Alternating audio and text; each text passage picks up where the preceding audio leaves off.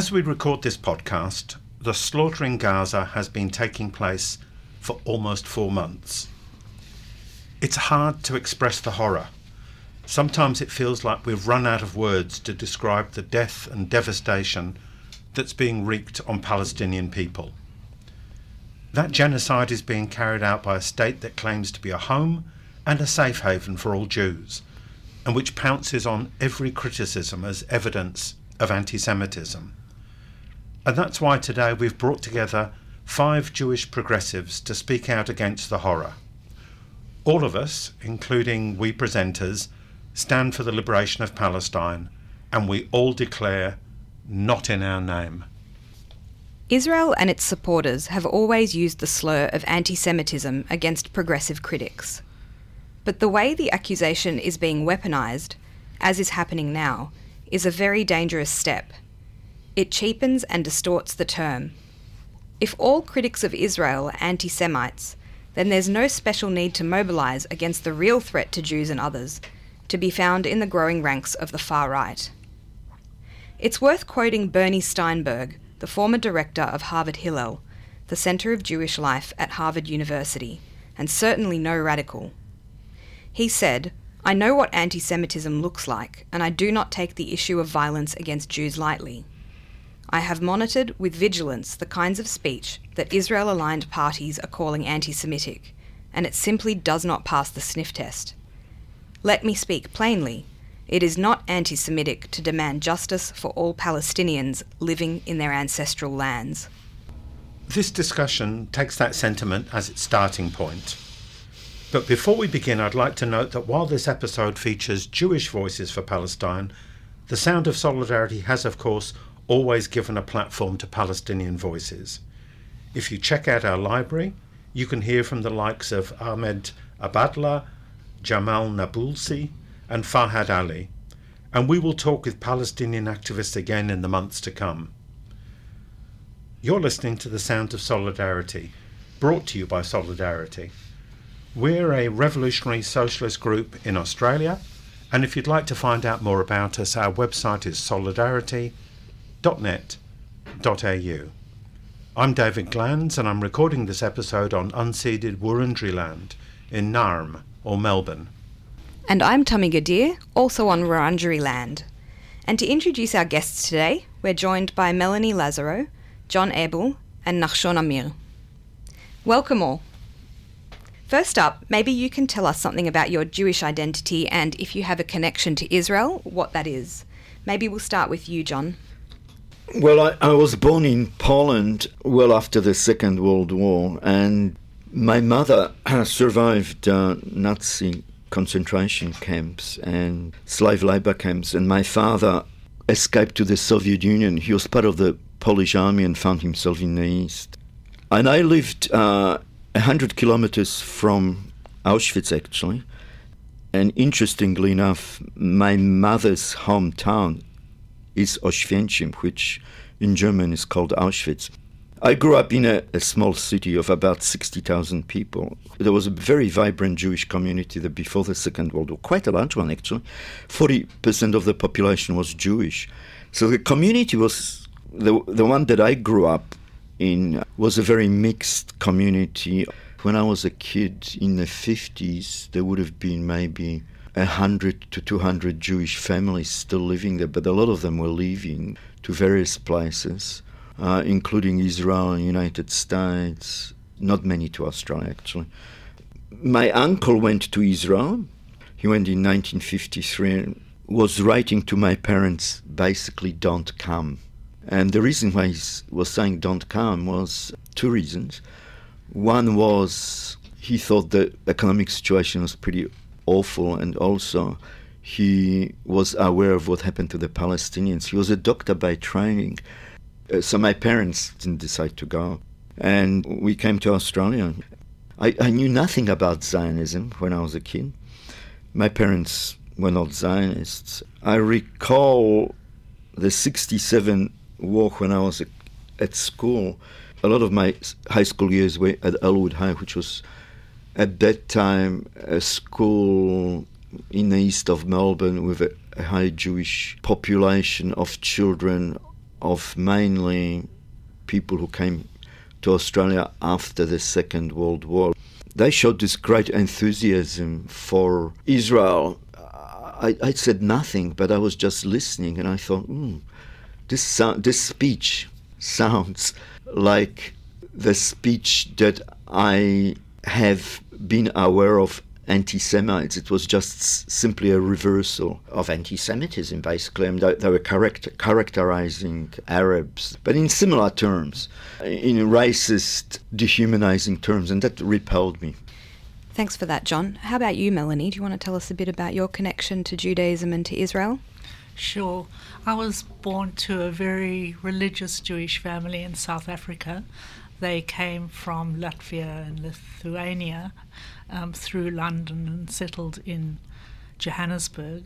It was made quite clear to me that I was to be a Jew and that I was not to associate with non-Jews, even though they didn't send me to a Jewish school.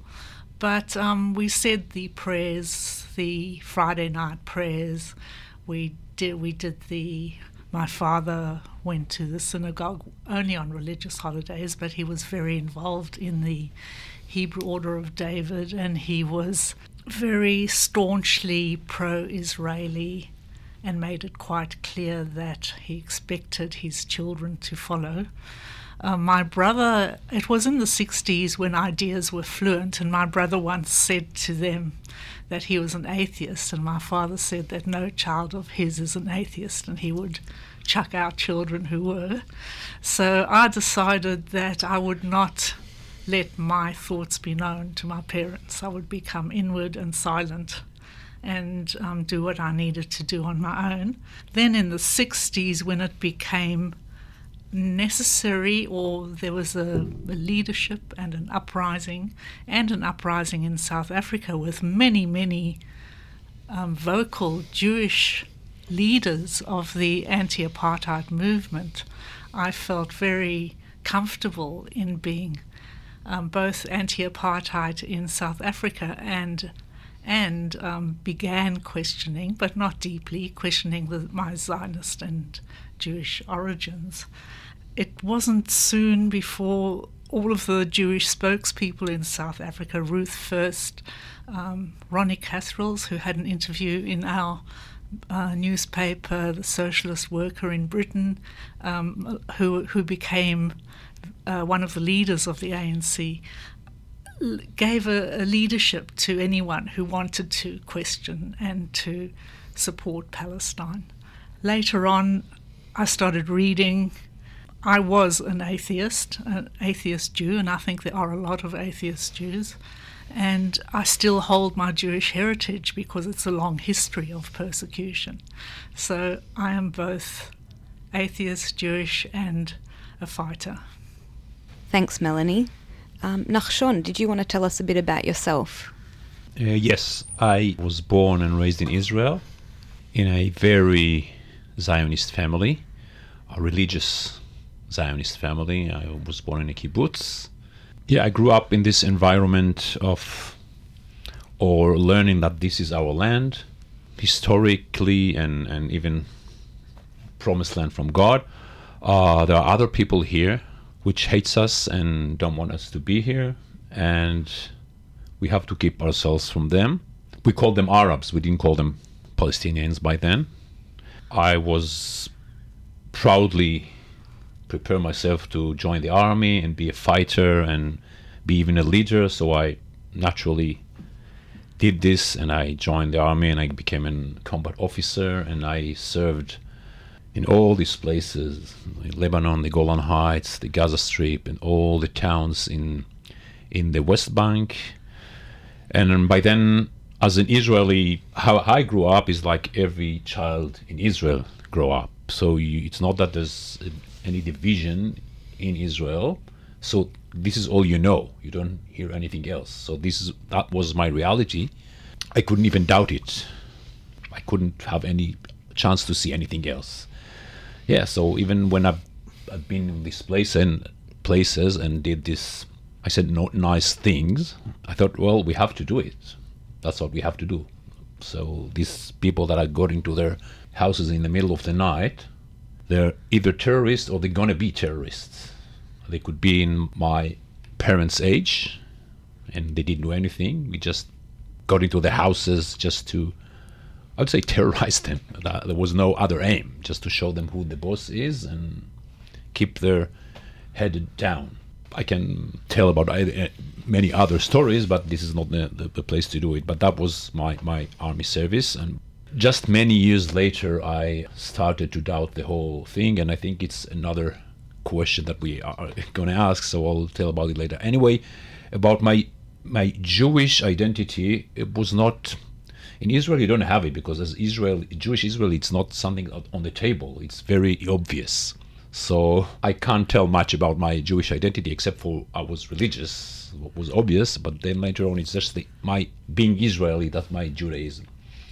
Yeah, thanks, Nachshon. And as you indicated, perhaps we'll move on now to talk about how each of us, and Tami and myself can chip in if we want, broke with Zionism, because we come from different backgrounds, different generations, different countries as migrants, but we're all united in fundamental opposition to Zionism and the State of Israel. And although the numbers inside the Jewish community opposing Zionism have increased, and we can talk about that a little bit more later, we're still in a minority. So it's still important to explain to ourselves and to other people how we broke with Zionism. So maybe, Nachshon, I'll come back to you to continue your story. Yeah, so I'm coming back to my childhood. So my father took me a couple of times to march on the hills of the West Bank, chanting, we called it Yehuda v'Shomron. We're chanting, this is our land, this is our land. That's how I grew up. But then after serving, I was in the army for 5 years because I was an officer. And I remember, I can't exactly put my finger when the change came. It's a very long journey for me. But I remember after the army, I said, no, this part of the world will never be ours because there's too many Arabs here. So it can't be Israel. That's what I thought. And then I thought, I must stop thinking about it. It's not gonna end good. I put myself out of any politics. I stopped in some stage to read papers and to listen to news. I thought about myself. It's very selfish, I know. I thought I'm going to have my life, my family, my friends. And for many, many years, and in Israel, it's not compulsory to vote in the election. So I didn't vote for, I think, 12 or 13 years. So I hardly remember the second Intifada. Hardly remember the war in Lebanon in 2006. I hardly remember the leaving so-called Gaza Strip. I just didn't care, sorry. But that's what made me, probably enabled me to clear my mind and get new ideas to my head. And we moved first time to Australia in 2009, and then I realized, there's the schools here that my daughters go to with Hindus and Muslims and Christians. This is normal. Why in Israel we have Jewish school and Arab school? Actually, why do we have Jewish settlements and Arab settlements? Because in Brunswick, it's not Christian suburb that people tell, no, Jewish, you're not coming here, it's a Christian. And that's how it is in Israel. And you grow up in this environment, it's very normal. And so I started to learn here what is a normal country, in a way. And yeah, it took me a couple of more years. We went back to Israel, and I started to get into the refugees action. And then I learned about humanity and about activism. By this time, I started to doubt all the myth and stories that I learned about Zionism when I was a child, and I discovered that everything is, well, not everything, but generally the whole story is very, very different. We are not the good guys, we are the bad guys, actually, from beginning of the Zionism. It took me long years, it's not like in a moment. This is the way, so it's a long journey that started in clearing my mind, and a lot of learning and reading and watching lectures of people like Professor Ilan Pape or this kind of historian that facing the truth and not telling the old Zionist stories. Melanie, perhaps we can turn to you next. Yes, I also remember in the Six-Day War being so tied to my parents and that generation of Cyrildene was a Jewish suburb. It had its own shul, it had its own place where we went to worship. I didn't go to a Jewish school, but even the local school was very Jewish. But when the Six-Day War occurred, we were all given the little white box with the blue Magen David, the Star of David on it, and I went round the neighbourhood collecting for the war. There was no question, but South Africa was such an intricately complex place because at the same time as that there were a lot of Jewish people in the anti-apartheid movement and some who had broken with Zionism. There were people in jail for fighting apartheid who I also looked up to. And the complexity of life, being Jewish, having parents who were both explicitly wanting to obey and to be good Jews, also weren't the worst racists in South Africa. They exploited having servants, and to my shame, yes, we had servants, but they also didn't want that situation. So they hung all over the place. So I think that gave me a break in my consciousness to question things around me. At the same time, there was other things happening in South Africa intersecting with what was happening in Israel. There was Sharpeville. When I was 7 years old, I was at primary school, and the first time a big protest against the pass laws, a segmented group like the Palestinians who are segmented in Israel stood up and said, we don't want to be segmented, we want to have our rights. About 150 of them were shot, and it infiltrated our school children's brains. We just thought, this is wrong, there's something wrong about the world, there's something wrong about segregation, there's something wrong about the way things are done. And that also intersected with how I thought about being Jewish and the question of Israel on a very simplistic level, because I was very young.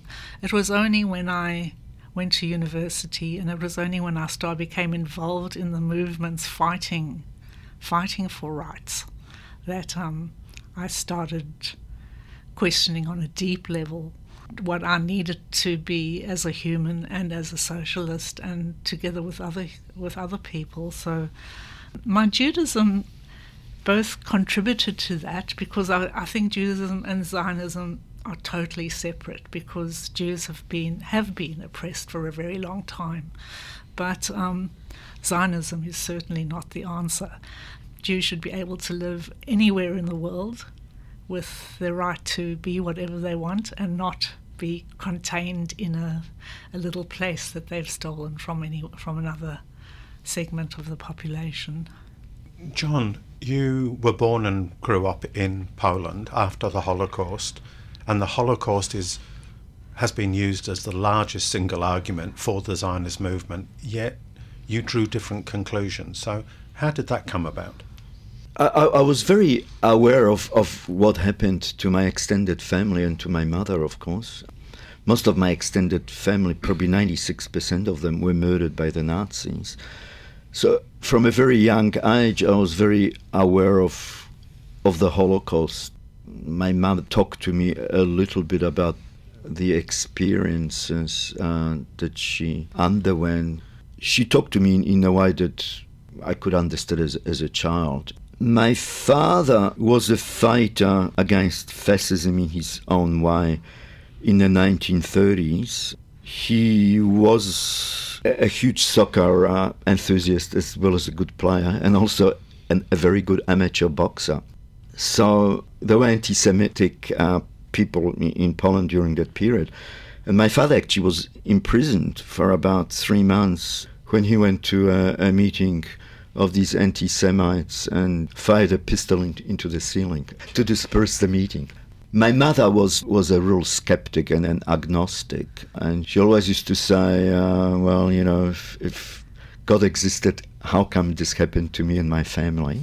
My father was a kind of what I would regard as an instinctive existentialist.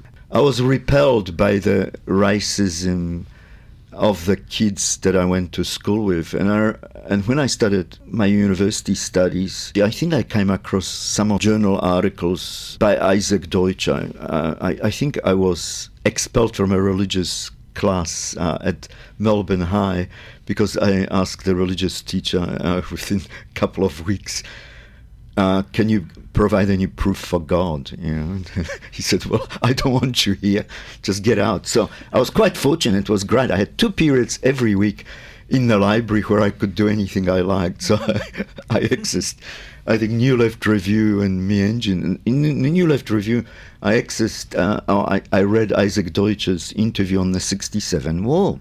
I was kind of blown away by it because Deutscher's analysis was excellent, and it's still very valid today. And after that, I became involved in the anti-Vietnam War movement as a draft resistant and so on. And I think it was in 1970 or maybe 71 that I met people like Ali Kazak, who was a Palestinian here, with the PLO.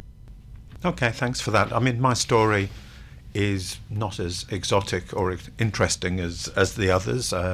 My family moved from Poland, Russian Empire in the 1880s, the 1890s, fleeing from the pogroms. So I was third generation English. I think the critical thing in terms of my breaking from Zionism, I think there were 2 factors. The first was when I was young, we moved to a country town and there was no Jewish community. So although we went back up to London and to bar mitzvahs and weddings and funerals, there was no day-to-day interconnection with the Jewish community, and therefore there was no particular pressure on me to become a Zionist. My mother actually told me that she wasn't a Zionist, but she was never very vocal about it. And my father was a soft Zionist in the same way. He was a sentimental Jew. He wanted us to be part of the community and go through bar mitzvah and so on. So I think the fact that I grew up away from the Jewish community was one factor.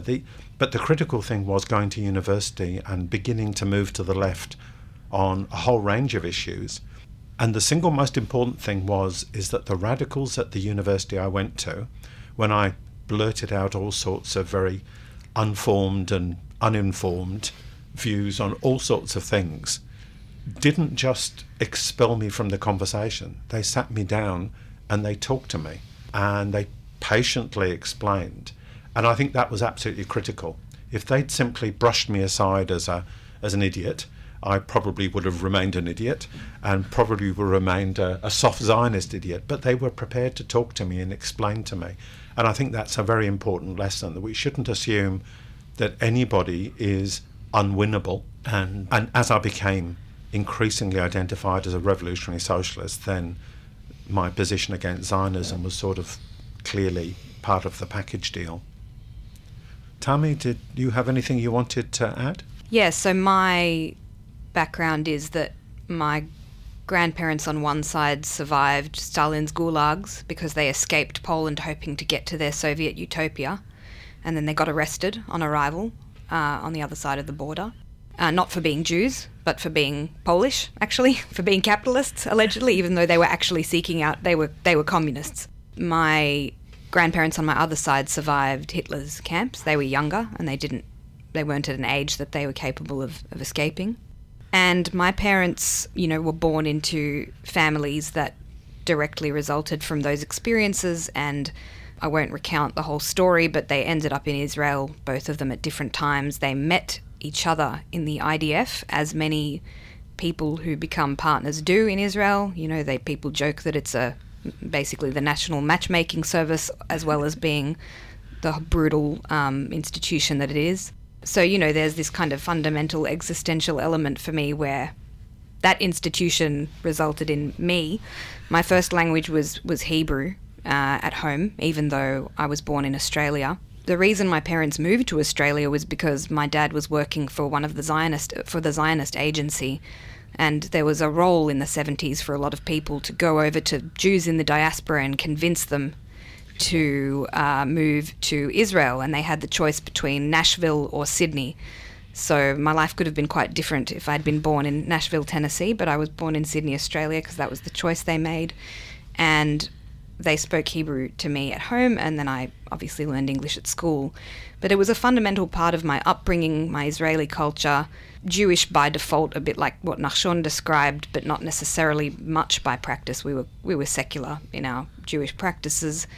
But my father was always a very critical voice, and he was involved in some key conflicts when he was in the army during that period. So he saw things that happened and had a grip on reality that perhaps some of the diaspora Jews who were quite removed from that history did not have. I distinctly remember family dinners where he would be a vocal critic of what the Israeli state was doing at any given moment, and the other Jewish people at the table would call him crazy.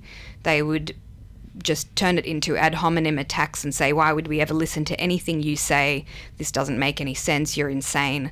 There was never any actual argument about the substance of the criticisms that he made. It was always, you're insane. Why would we listen to you? And that was what happened to anybody who tried to criticize what was happening there in the company of other Jews who were raised to be unquestioningly Zionist for various reasons. So I was in that environment with a questioning family, but where we were always the ones who were told that we were crazy.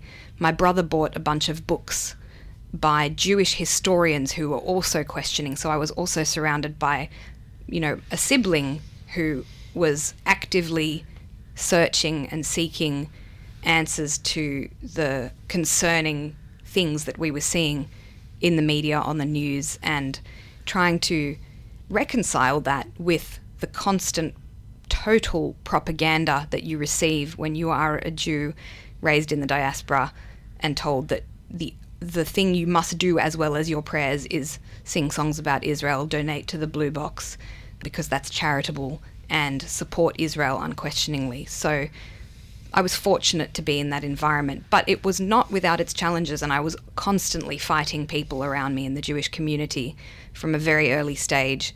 Even when I wasn't sort of overtly an anti-Zionist, I hadn't had a fully formed position yet, but even the act of questioning some key humanitarian things led to a great deal of vitriol and aggression, and I learned very quickly that I either have to learn the arguments very well or I have to keep my mouth shut, because it's very easy to get shouted down, as many of us will know. There are people who hope against hope that Jewish citizens within Israel will revolt against the slaughter and the oppression carried out by their government. Nachshon, obviously you've lived in Israel. What are your thoughts about that kind of possibility? Well, if you talk about revolt against the genocide that's happening now in Gaza, I don't have much hope. I am following closely with what's going on in Israel. A lot of my friends, even my friends, that most of them call themselves leftist Zionist or progressive Zionist, there's a wall-to-wall, I'd say, support of what's going on in Gaza. The only people that are not supporting it is people that define themselves anti-Zionist, because they understand the root of the whole things. There won't be any opposition or real opposition unless, or the only reason that people would start opposing will be the number of casualties in Gaza. So like in Lebanon, they suffered and suffered and suffered. Said, enough, we lost enough, it doesn't work. But it won't be because of moral reason, but because of the circumstances. It won't come from within Israel, the stopping or the revolting for this. It should be the world, the US probably.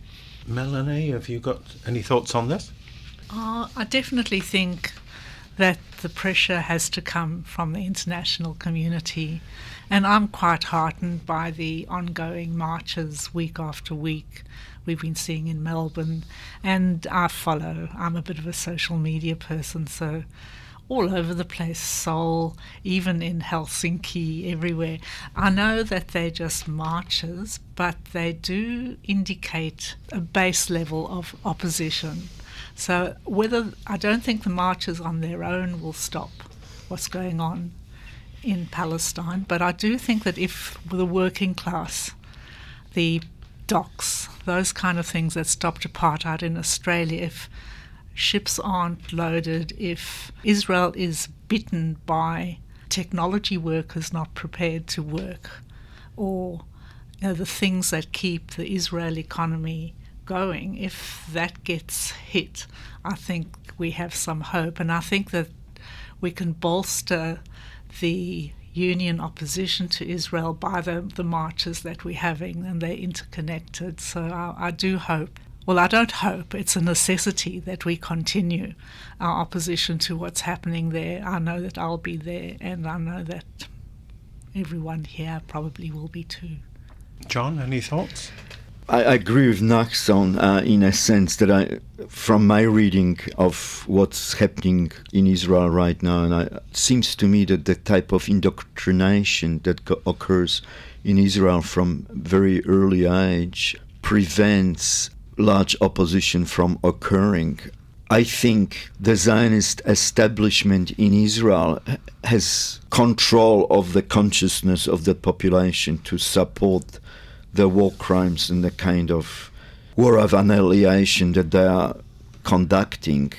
I agree with Melanie that the only way we can really affect what's happening right now is through massive demonstrations, but I would add to that a massive boycott. I think what we've got to do is expand the BDS campaign to something really, really huge, like what happened against South Africa, and even perhaps bigger. I think the ruling classes or the ruling elites right now, particularly in Western countries, are supporting Israel. They're supporting ethnic cleansing and this genocide. So it's left to the masses and people who are opposed to try to change this situation. That's the only hope I can see. Yeah, I tend to agree with everybody here that the solution will not come from inside Israel, from the working class. The reality is Israeli workers are absolutely embedded into the colonial settler project. They're embedded into the process of the seizure of land, the demolition of buildings. And I'm not talking about Gaza, I'm talking about the normal process of Zionist expansion, particularly into the West Bank and East Jerusalem. Jewish workers get massively higher wages than Palestinian workers. They have a higher standard of living, and their so-called union organisation, the Histadrut, has always been actually an element of colonial settler expansion. It helped establish the Haganah military operation, which was used against the Palestinians.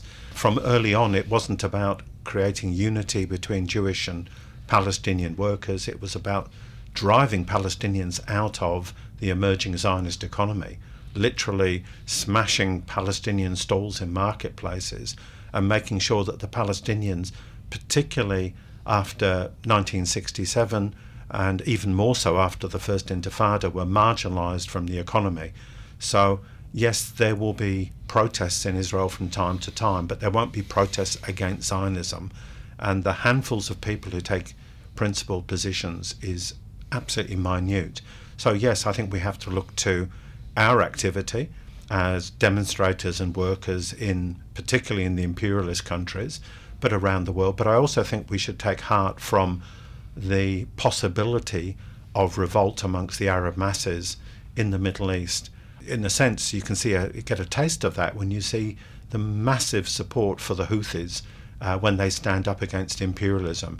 Gigantic demonstrations in Sana'a in Yemen, where people unite behind the Houthis because for once they're actually standing up to Israel.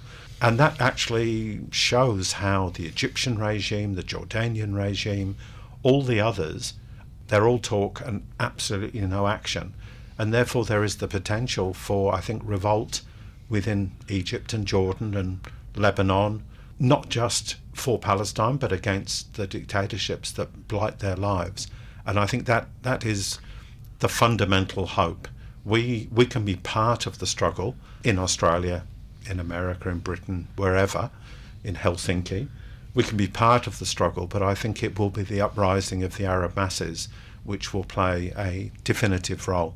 The number of Jews speaking out for Palestine is unprecedented in our lifetimes. In the US, for instance, thousands of young Jews have been protesting the horrors in Gaza.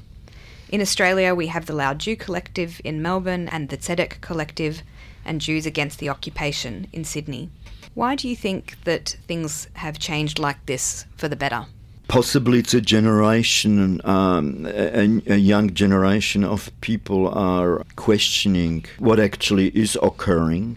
I think the horror is very apparent. All you have to do is, you don't actually have to read much. All you have to do is, I suppose, watch the news, and you can see some of the photographs and filming. And if you have any form of human compassion and empathy, you will oppose this slaughter. And I just want to add that what repelled me also on a very visceral level when I was a teenager was when I saw the militarist triumphalism of the Israeli military, and that repelled me, because I thought, who are they fighting? And then I started exploring, because I didn't believe the propaganda, and maybe that this is what the young people are also questioning. Perhaps the Zionist narrative is not as strong amongst that generation as it was amongst our generations. I think I have to take myself back to South Africa, the 60s. We did not believe in a fit that it would be possible to get rid of an apartheid government. There is no way that the general population, and even the black population then, believed it would be possible to have the kind of revolution that overturned the white South African government, even if it didn't consolidate now into a real classless society. It did turn everybody's minds that it is possible and that ordinary people can do such an incredible thing, go onto the streets and change. And I do see that in the Middle East. There's Lebanon, there's actually Morocco. There's a lot of places that have a bulk of ordinary working class creating things, doing work, and being horrified. And it does give me hope. I know that other people may be skeptical, but to see the numbers and numbers of people that I have confidence can actually change into something more substantial, like strikes and putting a spoke in the system to change so much that Palestine can be free, and that there can be one entity that is not Israel, but which is a new system where people live together and work. I have that hope and optimism. I think the change is very obvious and measurable, and it's relative to the last 30 or 40 years, it's massive. I think anti-Zionist Jews are still clearly a minority. I wouldn't pretend otherwise. And I think the Australian Jewish community is probably more isolated and more backward. But in the United States, there's a sea change. There are opinion polls carried out which show that Jews under the age of 40, for instance, about a third would describe Israel as an apartheid state. And another substantial chunk would say, no, I wouldn't agree with that, but I don't think it's anti-Semitic to say it. I think the Zionists are losing the battle, and I think it is the fact that the horror becomes greater and greater. And we were, especially those of us of the older generation, we were brought up on the fairy tale that Israel was a land that was a land of safety for Jews, a bastion of civilization, a bastion of democracy and decency. Well, it's palpably obvious that that's not the case. And of course, the older generation tends to be stuck, but I think amongst younger Jews, there is a willingness now to challenge. Like I said, in the 70s, when I broke with Zionism, really breaking with Zionism was almost always part and parcel of becoming a revolutionary socialist.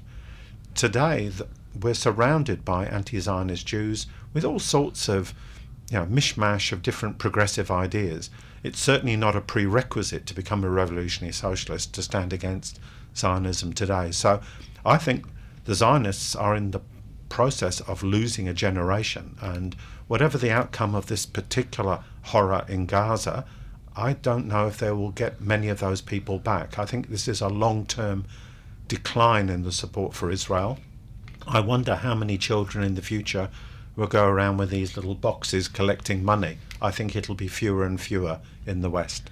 I might just briefly add that the propaganda campaigns inflicted upon us by mainstream media, our politicians, and the people who do the work of the ruling class makes it very challenging for people who haven't been exposed to the alternative perspective to navigate when they hear things like the Palestinians have a right to resist by whatever means necessary.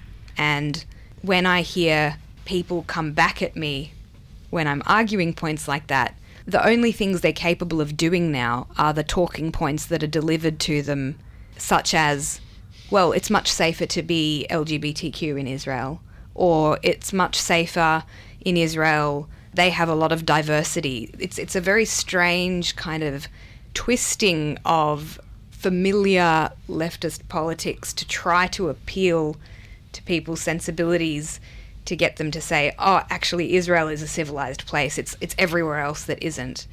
And as soon as you actually start to see the realities, and for example, when I go to Free Palestine rallies and openly say that I'm a Jewish person who is supporting Palestinian justice, the only experience that I've had is people thanking me for being there.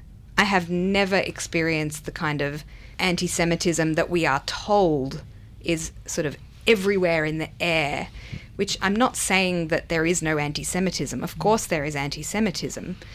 But I think it's such a misdirected focus to say that people doing these sorts of campaigns are encouraging anti-Semitism. As I said at the beginning, anti-Semitism is rife in the far right, and that's its origins, and that's where it will always be. And it's such a distraction and a lie to say doing Palestinian resistance work is encouraging anti-Jewish sentiment. I just think that's simply not true. And it's sort of our role as anti-Zionist Jews to undo that and to be really familiar with the arguments and be able to tell people, actually, that's not correct, and here are the reasons it's not correct. But it's a lot of work, and I guess that's why we're really grateful that we have groups to belong to that can help us make those arguments. So it's been really, really great to hear everybody contribute today. I think if you were handed at the microphone at the weekly Palestine Solidarity rally, it would be good to hear, maybe starting with Melanie, what your message would be. Oh, I'd say take courage, keep doing what you're doing, keep coming back. There is a world to win, and there is a Palestine to win, so do it, keep coming, and we will always be there until we win. I would say keep up the struggle, keep up the demonstrations, and keep up generally the momentum, because I actually wrote something called The Critical Mess is Getting Close. And I think we're kind of getting into this critical mess, which I experienced when I was involved in the anti-Vietnam War movement. And I remember I was one of the first people who burnt his draft card, and at that stage most people in Australia supported the war, and then the protests snowballed and the government here couldn't control it. They tried to arrest us, and they did arrest us, and they were pursuing me and all this kind of stuff, but then it got too big and I lost to Whitlam and Whitlam withdrew. If I'm going to speak to the Australian public, and that's how I see these rallies, although in the rallies they're converted, but I want to speak to the Australian public. A lot of the people are not familiar with the truth with the ABC and the SBS and all the channels here in the government are quite amplifying the Zionist propaganda.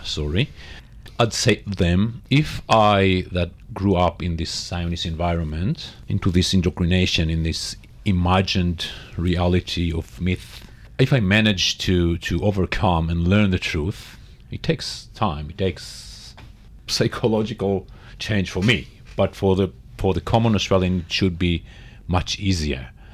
So you have to learn the truth, who is the oppressor, who is the oppressed, who is the colonialist, who is the victim of the colonialism. And especially in Australia, when we hear, for many years now, we acknowledge the atrocities and the First Nation people of this country, we have to do the parallels to Palestine and support the struggle of the Palestinians for justice and rights and freedom.